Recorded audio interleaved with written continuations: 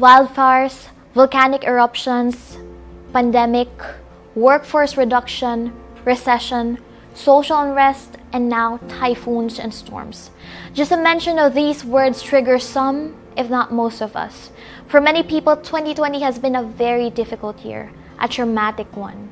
Aside from struggling with personal challenges, there are many things that affect our country and world at the moment, and perhaps you feel like you're not going to make it. And this can make you feel even more anxious, helpless, or even hopeless. But you know what? The good news is this. It says in Isaiah chapter 9 verse 6, "For to us a son is given, and his name shall be called Prince of Peace." Jesus Christ came to give us peace, and he did not only promise peace, he offered himself to us so we can have peace. In a world filled with chaos, it's so difficult to see how Jesus embodies peace. But you know what? Physical safety and social harmony don't necessarily reflect the kind of peace he's talking about.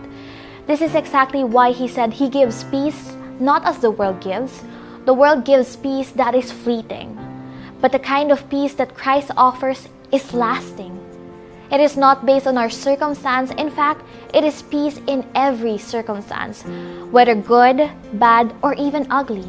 It is peace even in sickness, peace even in the midst of storms. It is peace that passes all human comprehension. It is peace from the Prince of Peace himself.